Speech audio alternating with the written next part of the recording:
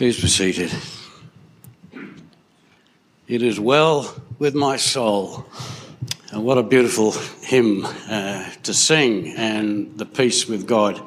If I may, just for those of you who don't know, just a very quick update. In the last couple of weeks since I saw you last, it's been a bit tricky. Bev, my darling Bev, has had difficulty breathing. The short story is she ended up in Flinders a week ago, had 3 litres of fluid drained from her lung. And in the midst of all that, I got dragged off to hospital and had kidney stones. I was in the hospital for 2 days. The guy that collected me, brought me out of hospital, gave me COVID. He was infected. So I haven't been any help to Bev at all. So she got taken off in an ambulance, and the sad thing is that basically we saw the oncologist this week, and he is saying that the cancer has spread, it's become very aggressive, and he did offer some further treatment, but Bev has decided not to, which I totally support. So she will be going on to palliative care, so she'll be home, and we're in God's hands. So thank you so much for those that do know and have been praying. It's been an interesting couple of weeks, as you can imagine, but it is well with my soul, and I can honestly say Bev is at peace, which is great. She's a lady of great faith, and many of you have been through these difficult times, so you know what it's like, and so thank you for those that can pray and the support in that respect. So that's where we're at, and it's important, this is family, to share that. There's no point sort of gilding the lily. It's rough. So in light of that, I was just reading yesterday, and a dear friend of mine gave me this book recently. It's by a gentleman called Paul David Tripp. It's called New Morning Mercies. I've quoted from this before, and it's just a daily devotional, but he majors on grace, and he writes so beautifully. And I just thought, trying to get some perspective here, what things are going on. And it's entitled about corporate worship, and it's very relevant, I think, to our gatherings. Corporate worship is a regular, gracious reminder that it's not about you. You've been born into a life that is a celebration of another. And you think about the season we're coming into. Corporate worship is a celebration that serves as a very important reminder for us all. We gather together to celebrate the one who created, controls, and sits at the centre of all things. Every biblical worship service is guided and shaped by the words of Paul in Romans 11. Oh, the depths of the riches and the wisdom and knowledge of God. How unsearchable are his judgments, how inscrutable his ways. For who has known the mind of the Lord, or who has been his counselor, or who has given a gift to him that he might be repaid? For from him and through him and to him are all things. To him be glory forever. Amen. The final verse says it all. It's not only a prescription for every worship service, but also a powerful statement about life, what life is all about. And that beautiful hymn, wasn't it, so reflects that. It is well with my soul. Life is not about us. It is not about our wants, our needs, or our feelings. It's not about our comfort, pleasure, and ease. It's not about getting our personal definition of happiness. It's not about our satisfaction or contentment. It's not about how many of our dreams we actually get to experience. It's not about our successes and achievements. It's not about how successfully we avoid difficulty and suffering. It's not about how well our relationships are working. It's not wrong to desire personal happiness, peace, and a healthy body, and healthy relationships. The issue is this: these things must not rule our hearts, because when they do, they place us at the centre of our world and make it all about us. It is sad that many people, even professing Christians, live in a way that is God-forgetting and God-replacing. We put ourselves in the centre. We decide for ourselves what we want life to be like, and we reduce God to little more than the delivery system for our catalogue of self-orientated dreams. It's pretty hard-hitting stuff, isn't it? So corporate worship calls us back again and again to remember and to celebrate. It calls us to remember that all exists, including us, is from God, exists through him and points to him. He is the beginning, the center, and the end of all things. His will is preeminent and will be done. His kingdom will come. Grace decimates our lordship and causes us to bow to the one true Lord. It is only by grace that we celebrate a lordship other than our own. Corporate worship points us to our need for and the availability of that grace. Isn't that beautifully said? It's not about us, it's all about him. So let's stand together and just simply let us pray together the prayer that the Lord Jesus taught us, which centers us entirely again around all those things. We come to worship the living God who is the center. To him, for him, and by him all things were made. So let's say the Lord's Prayer together.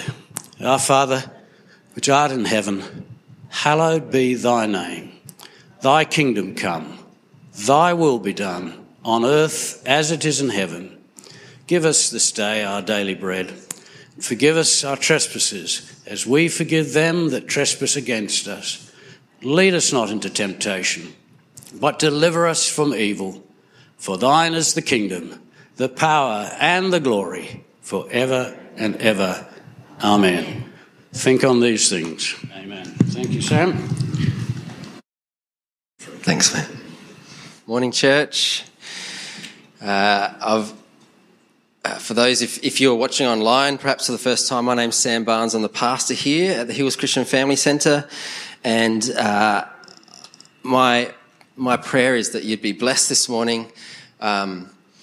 Once again, as we go through the prayers, as we go through the songs that were prepared, as we go through the thoughts that were spoken, the Lord has been at work because it all just fits all in together so wonderfully and so beautifully. And so on that, I know that the Lord's still going to be ministering to you and to your hearts this morning as we go through this morning. So I've woken up this morning with a little bit of a lurgy, so I'm going to push through that and see how we go.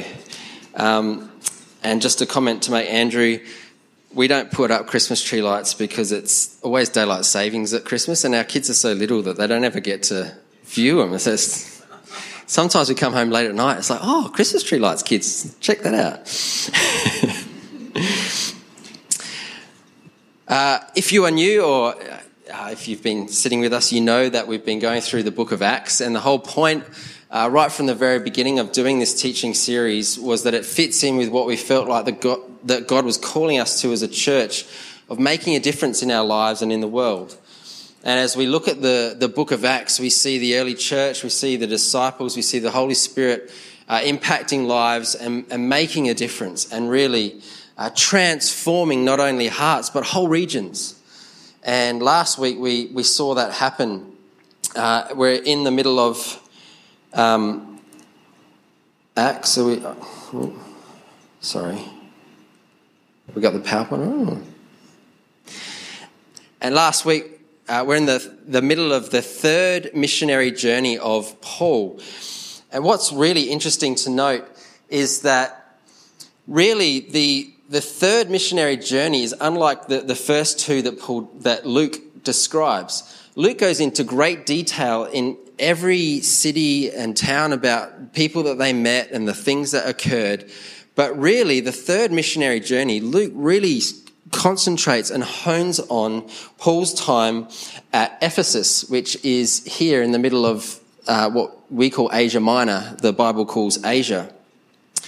And really, a lot of his writings is I'm gonna say this isn't rude, but yada yada yada yada, yeah, blah blah blah blah blah, and then we get to Ephesus, and then he really concentrates on what's going on, and then yada yada yada. He went there, and we these people went and met those, and then now we're back at Ephesus again, and really that's what we see happening here as we get to again chapter 20. We've left Ephesus. There's been a riot. due to Paul's preaching, the people are upset that their little trinkets to the goddess Diana are not going to make money, and there's a riot. And so Paul leaves, and now we're going to skip over the yada, yada, yada bit. We're actually going to go to one other place that Luke describes what happens on his journey. And it's a funny story. I mentioned this last week. As a preacher, I've got to say, this is probably right up there as one of the funniest stories in the Bible. See if you see the humour in it. But I'm going to ask a question. Why did Luke put this story in when he was glazing over all of these other journeys and places that they went, and his folks were like, why does he talk about this story? Maybe they thought it was funny too, and they recount what happened. But on the first day, that is Sunday, so the early church are meeting on Sunday to break bread in the homes together. On the first day of the week, we came together, and now it's back to the we, so Luke is now with them again. Paul spoke to the people, and because he intended to leave the next day, he kept talking until midnight. So his journey is going to go on, but he wants to say some stuff, so he just keeps talking and keeps talking. Now, there were many lamps in the upstairs room where they were meeting. So when there's lamps on, it draws in the oxygen, so it's a bit stuffy and it gets a bit hot. And seated at the window, probably a good place to be in that situation, was a young man. So the word there, probably 8 to 12 years old, named Eutychus. Now, interesting, Eutychus means fortunate. Just think about that as you go along. Who was sinking into a deep sleep as Paul talked on and on and on and on. Now, some of you might think that I talk on and on and on, but it's nothing in comparison to all the way through till midnight. And when he was fast sound asleep, he fell to the ground from the third story and was picked up dead. So obviously Paul's effect and preaching did wonderful things to this young man. But Paul went down and threw himself on the young man and put his arms around him. "Don't be alarmed," he said, "he's alive." Then he went upstairs again and broke bread and ate. And after talking until daylight, so not only till midnight, he's going to keep going on now. So this thing happens. This guy falls out the window and he just sees this as like a minor sort of intrusion to his preaching. Like, okay, let's just heal him now and get him. Okay, now, as I was saying, and he's talking until daylight, until he left. And the people took the young man home alive and were greatly comforted. Now, what's interesting is that he doesn't talk about anything on his way to Ephesus. He talks about who his travel companions were all the way back through Berea, Thessalonica, back to Corinth. And now he's back at Troas. And he talks about this Paul restoring young Eutychus. And then today we're going to be on this island of Miletus. But really that's the only sort of more information on this missionary journey. Now, I asked the question, why throw that story in there? And I believe it's this. If you know your Old Testament and stories in the Old Testament, you know that the prophet Elijah, when he restored the son's widow, how did he raise him to life? He threw himself on the boy. He stretched himself out and laid on top of him. And that's in 1 Kings. In 2 Kings, Elijah's second in line, he does exactly the same thing. It says he laid on his body, mouth to mouth, hands to hand, feet to feet, and he did it 3 times. And what I believe that Luke's trying to say here is that the Holy Spirit of the Old Testament prophets is the same God that empowers Paul. And it is the same God that empowers you and I today. We are not somehow removed from the narrative and the story of God's work in the world. As we read through the Old Testament and are wowed by the stories and the amazing way that God does amazing things through the prophets, through Jesus' own life, as we read through the book of Acts and we see Peter, we see Philip, we see others, and we see Paul do wonderful things. He's saying to you and I, this Paul is connected to the same Spirit. It's connected to the same God. And we are also infilled and empowered by the same Spirit. So be encouraged that these aren't isolated stories. These aren't things that just, the early church did this and the early church did that. But now we take up that mantle and we take up that same unfinished story of Acts, and we continue the book of Acts as we live out our lives, and we see things and we stretch out our lives upon the lives of others and transform lives around us. And so that story happens, but Paul is now anxious to get to Jerusalem. It says there in Acts that he doesn't want to actually go back to Ephesus because he loves the church so much. There's a real community there. He's been there for 2 years teaching in the house of Tyrannus. And he doesn't want to go back there because he feels like, he'll be invited to that person's house for tea and then that person and then he won't actually get to Jerusalem by Passover, by Pentecost, which is when he wants to get back there. And so what he does is he asks the elders, the leaders of the Ephesian church, to meet him at the island. So they have to come to him so that he can just greet them, he can give them instruction, and then he can be on his way to Jerusalem. So why is Paul really eager to get there?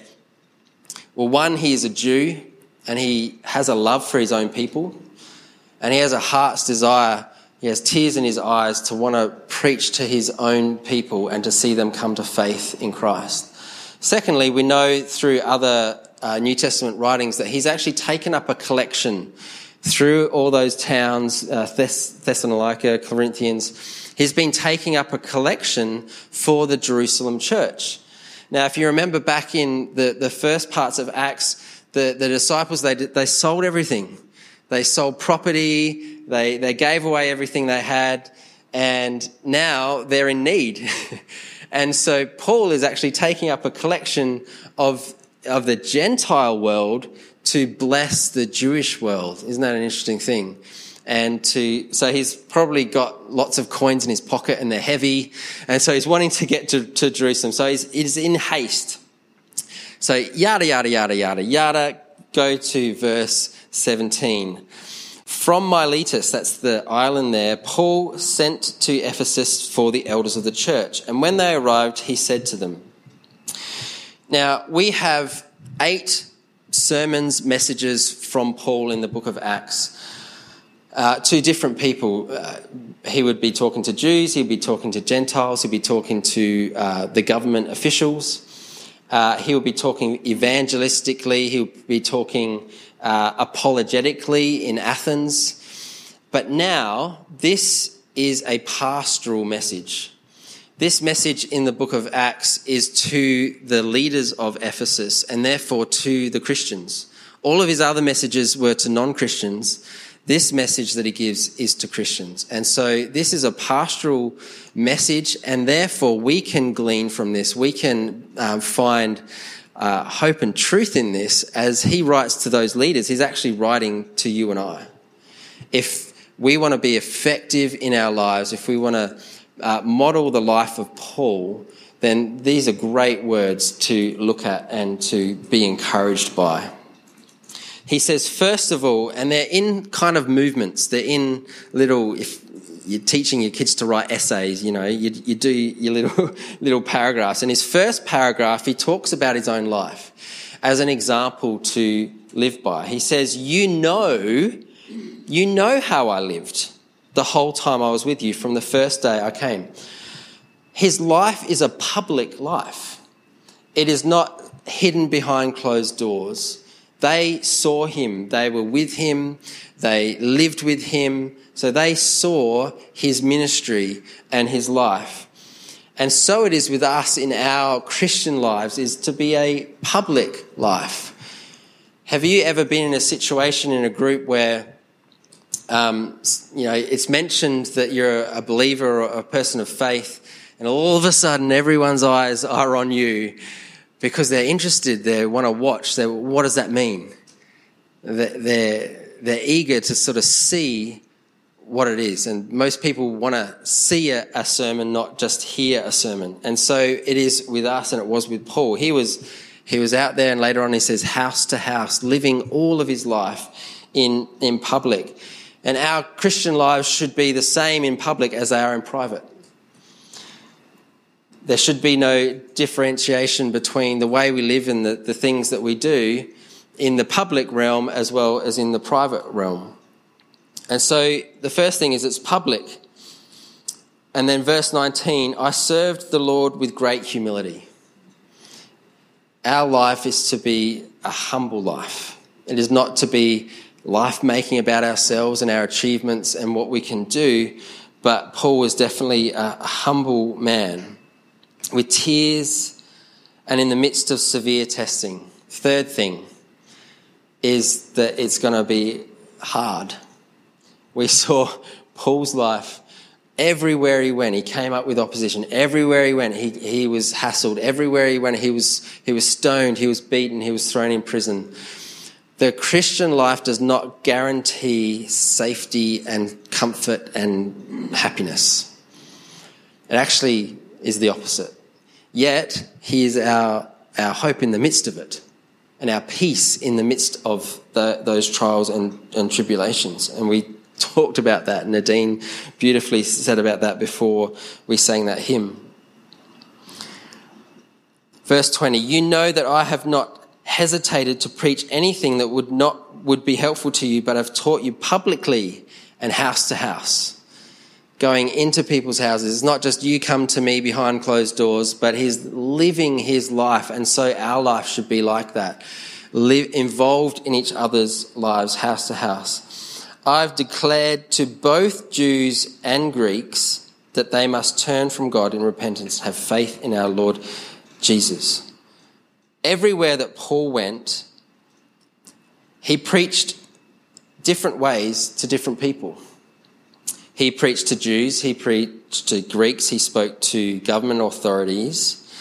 But in each situation, the message remained the same. We don't change our message depending on who we're talking to. It says, I have declared that they must, 1, turn to God in repentance. There he confronts sin. Repentance simply means we were once living our lives apart from God, had our backs turned to God. Repentance is acknowledging that and saying sorry and turning around and saying, I'm going to now live for God. And each and every one of us are called to repentance and faith in our Lord Jesus Christ. Here he combats anything to do with works, anything that is our earning our favour, us doing what we can to get into God's good books. It's not about that. It's about our faith. We're saved by grace through faith in Christ.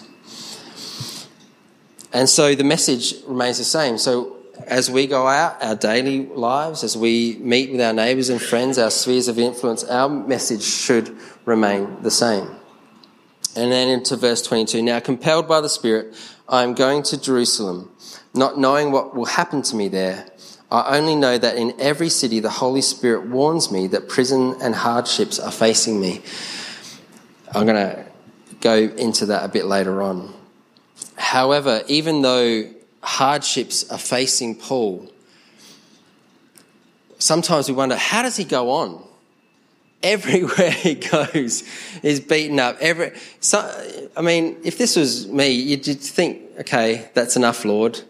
Now it's time for retire under the tree at this island and live my comfortable life. But he keeps going, and he actually has the vision to go to Jerusalem, even though he knows that suffering awaits him there.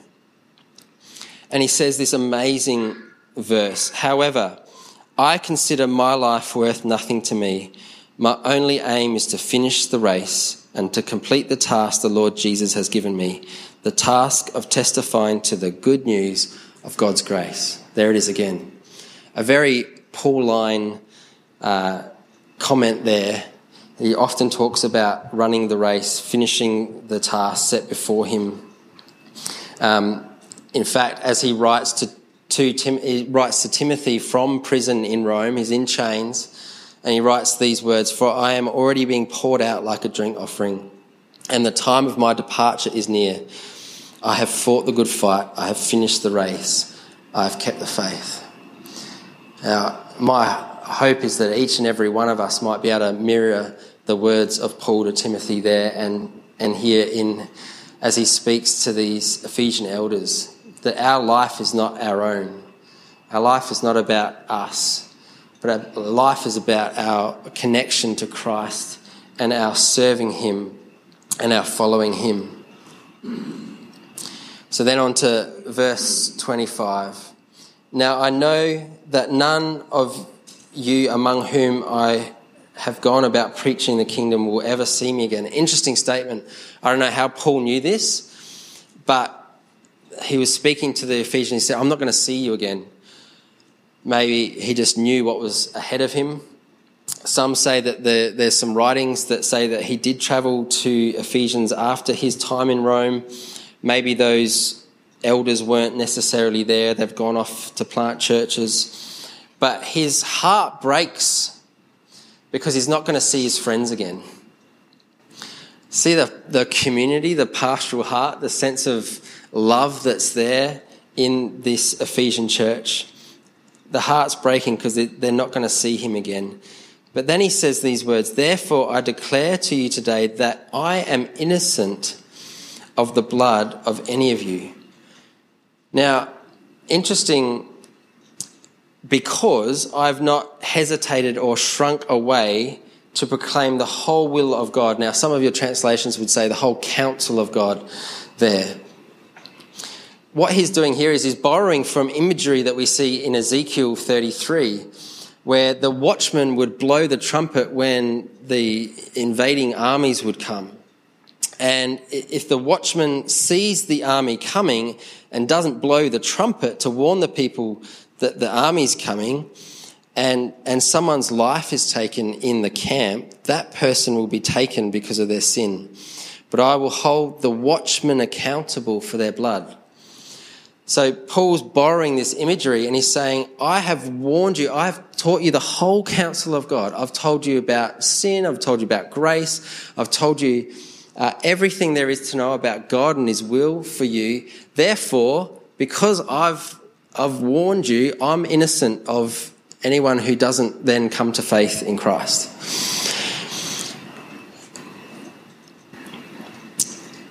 But he says, I have not hesitated to proclaim to you. Now, I love the translations that says shrink away.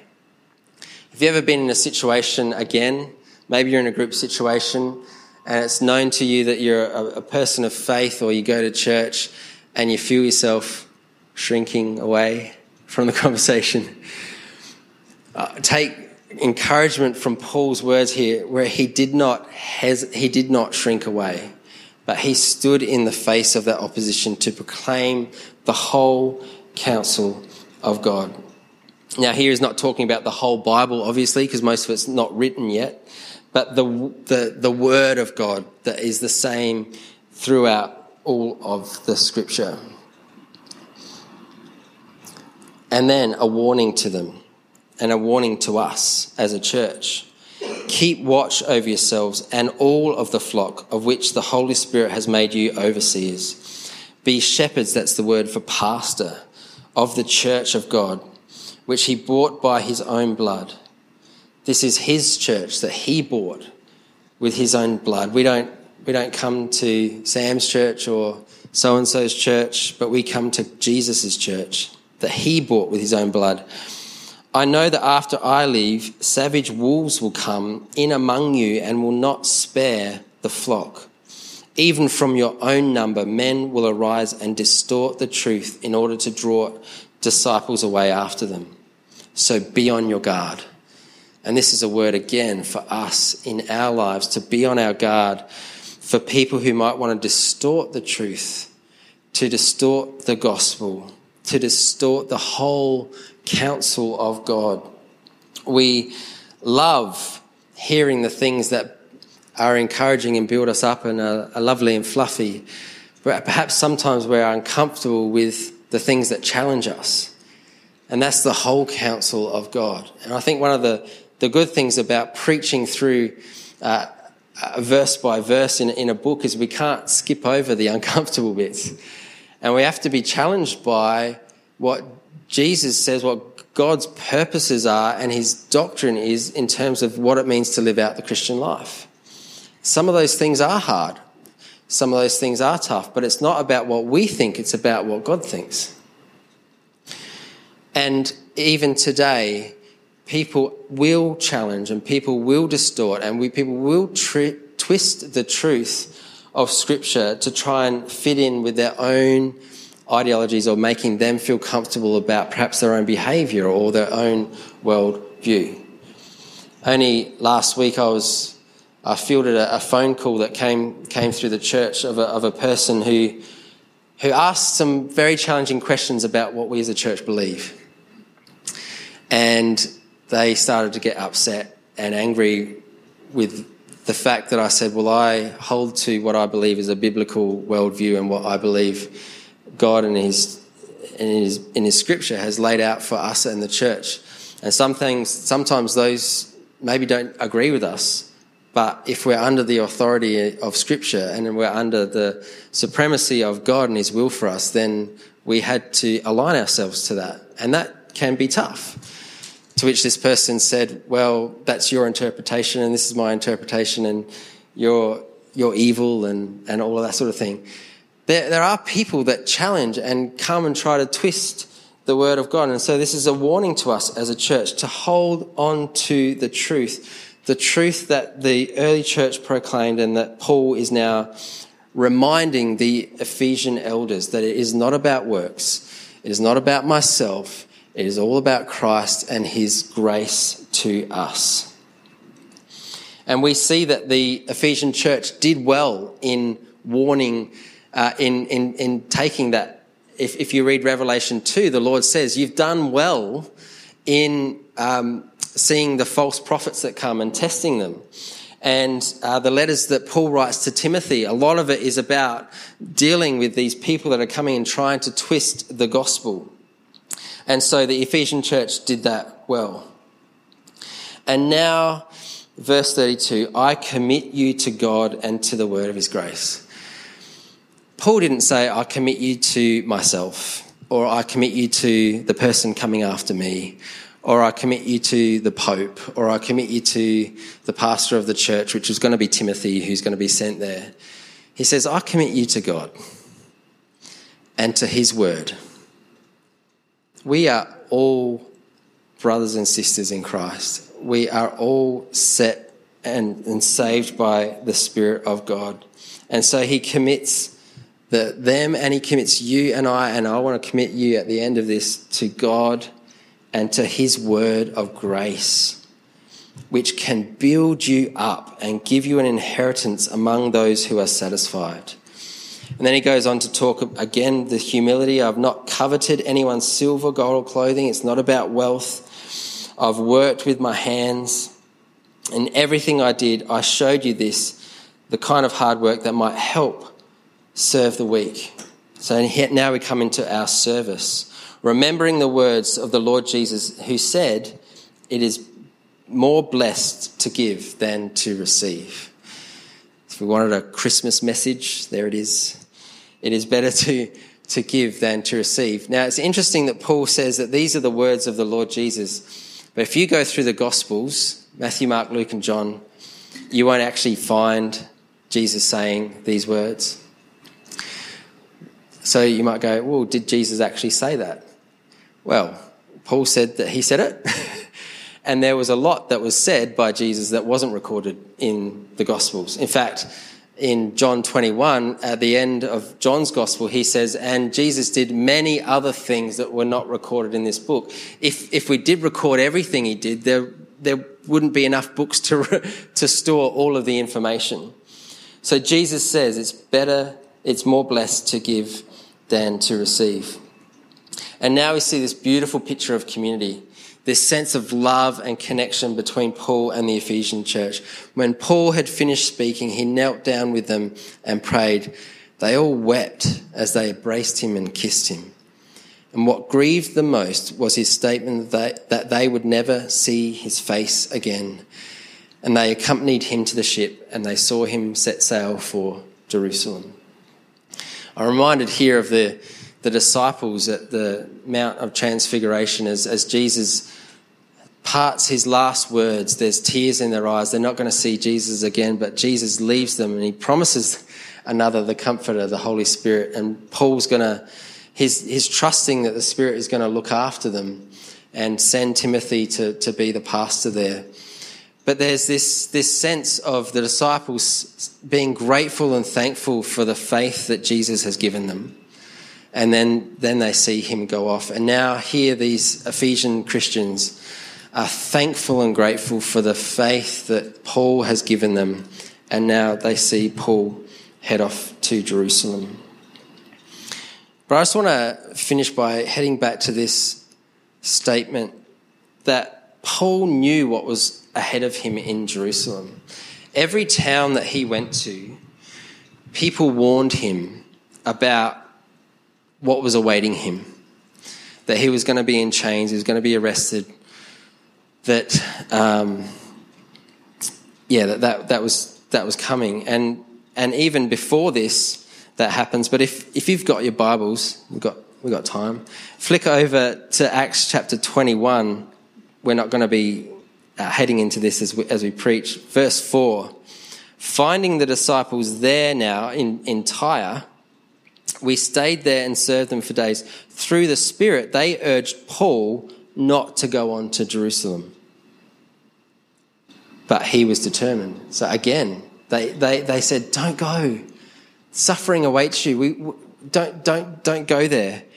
And then a prophet comes in verse 10. After we'd been there a number of days, a prophet came down from Judea, and coming over us, he took Paul's belt, tied his own hands and feet with it, and said, the Holy Spirit says, this is the way the Jews of Jerusalem will bind the owner of this belt and will hand them over to the Gentiles. And when we heard this, we and the people pleaded with Paul not to go up to Jerusalem. And then Paul answered, why are you weeping and breaking my heart? I'm not bound, but I am persuaded that I am going to go.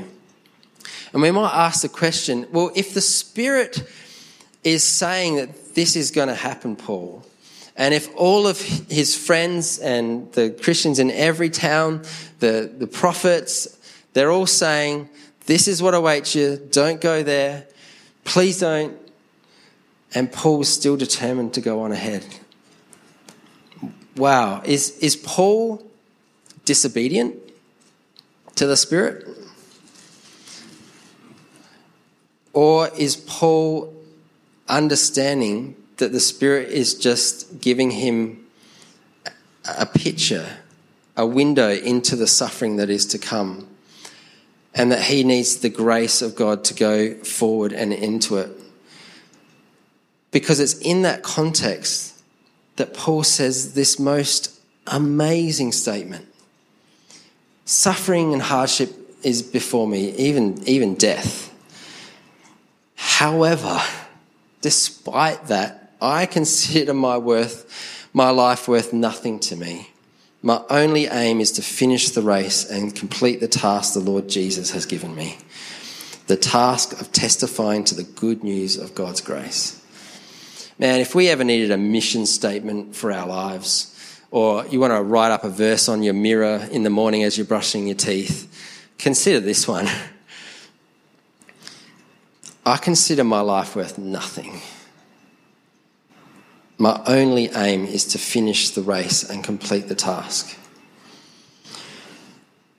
Paul knew of God's grace in his life. He was a mean, nasty fellow, out to kill the Christians. And Jesus met him and transformed his life and gave him grace. And he experienced that grace day after day after day after day. And it was the motivating factor for him the task of testifying to the good news of God's grace. Now, if we can't get hold of the gospel day after day, his grace in our lives, coming, meeting together, having the word preached over us, again being reminded of his love and his grace, man, how are we ever going to face any hardship? How are we ever going to be able to, with Paul, say, I consider my life worth nothing to me, unless we're compelled by and motivated by the grace of God in our hearts?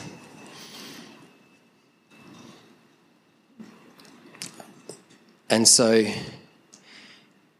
I came across this morning as I was flicking through Facebook. Isn't it amazing how God works? And I don't care if you're 5 or 105, God from all eternity chose you to be where you are at this time in history to change the world. That's what life's about. Because the greatest treasure is the peace of God that he's given us. Because the rest is all going to fade away. My life is not about my achievements, about business that I build or the house and the car or anything of that. My life, can I say the same statement that Paul said, that I consider it nothing, but about living for Christ and testifying to God's grace in my life? And so when Mike said that it's not that life is not about us, it's not about our wants, our needs, our feelings, it's not about our comfort, our pleasure, our ease, it's not about getting our personal definition of happiness, it's not about our satisfaction or contentment. Imagine if Paul said, okay, I'm done. Now I'm going to go live a life of ease and contentment under a tree somewhere.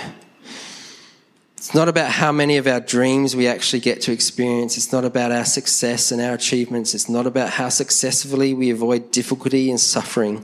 It's not about how well our relationships are working. Our life is about him.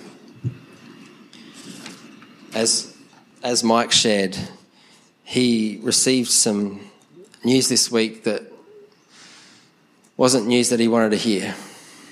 And many of you know there's another couple in our church who also received some news this week that has been incredibly difficult for them to hear about health and sickness in bodies. And I've just found it really interesting that both parties, in talking with them, had this sense of Paul's statement. Even though this is before us, our life is not our own. Our life is not about what we achieve. It is well with our soul. We have grace and peace in our lives. And sometimes that sort of news really brings to head and really challenges us. What is my life about? What do I do day to day? How do I prioritise the things of God in my life? I think all of the songs that we sung today all speak to that. Isn't God amazing? Friends, as Paul spoke to the Ephesians, he encouraged them to run the race, to live your life for him, to not be wanting to do your life for yourself. I'm going to invite the musicians up.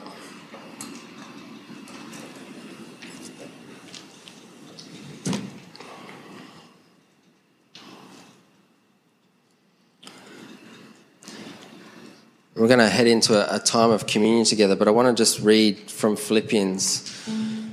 This is again Paul writing pretty much the same thing that he was saying to the Ephesians, and that we might read this as a preparation for coming to communion together. But whatever were gains to me, I now consider loss for the sake of Christ. Whatever I achieved, whatever thing I amounted for myself, I consider it a loss. Nothing compared to knowing Christ. What is more, I consider everything a loss because of the surpassing worth of knowing Christ Jesus, my Lord, for whose sake I have lost all things. Man, some of us are losing some things right now.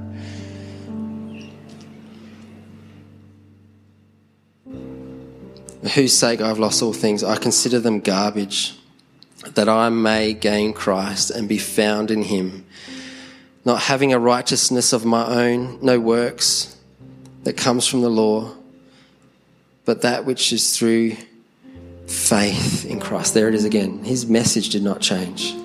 Repentance and faith. Repentance and faith. The righteousness that comes from God on the basis of faith, our belief and our trust in Jesus. I want to know Christ, yes, to know the power of his resurrection and participate in his sufferings. He sure did. Becoming like him to his death. And so somehow, that's not saying I don't know how it's going to happen. It's just saying it's just an amazing thing, isn't it? That I'm going to attain resurrection from the dead because of Christ.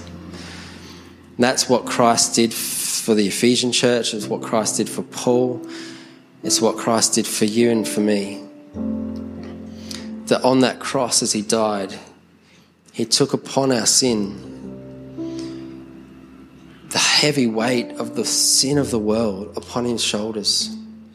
And he suffered an awful death.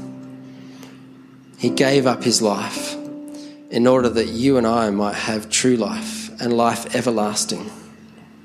That whoever believes in him will not die, but have eternal life. He shed his blood for the church, gave himself up,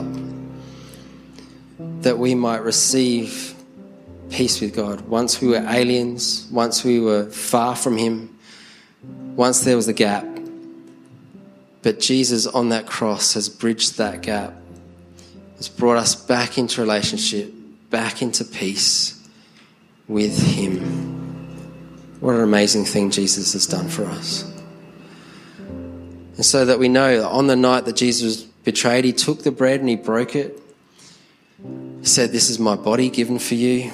Do this in remembrance of me." And after the supper in the same way, he took the cup. He said, "This is the blood of the new covenant poured out for you and for many. Do this in remembrance of me.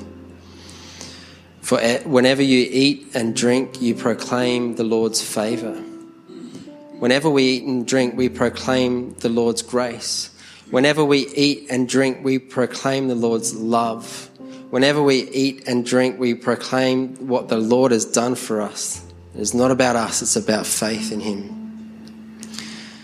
And so we're going to sing the band here. I'm going to serve the band the bread and the wine, and they're going to sing the first verse of this song. As you guys come up, we're going to invite this group first, head out to the wall, come and receive, and then head back. And then you guys too, you come and receive. And then I want us to stand together and to sing this song that I think fits so perfectly in with this morning, about living our life, not I, but Christ in me. It's not about me. It's not about my achievements. It's about living for him. Lord Jesus, we thank you for your life sacrificed for us. We thank you that grace has been granted to us, and because of faith in you, we can have peace with God. And that, like Paul, many of us are facing stuff and trials, but we can go through that knowing that you are with us, that you have not left us or forsaken us. And that as we come to eat and to drink, to partake in your meal, would you speak to us and remind us of your love? Would that grace again motivate our hearts so that we, like Paul, might say, I consider my life nothing, only that I might finish the task that he has prepared for me to do, to proclaim the goodness and the grace of God. Lord, might that be our prayer this morning. We pray in Jesus' name. Amen.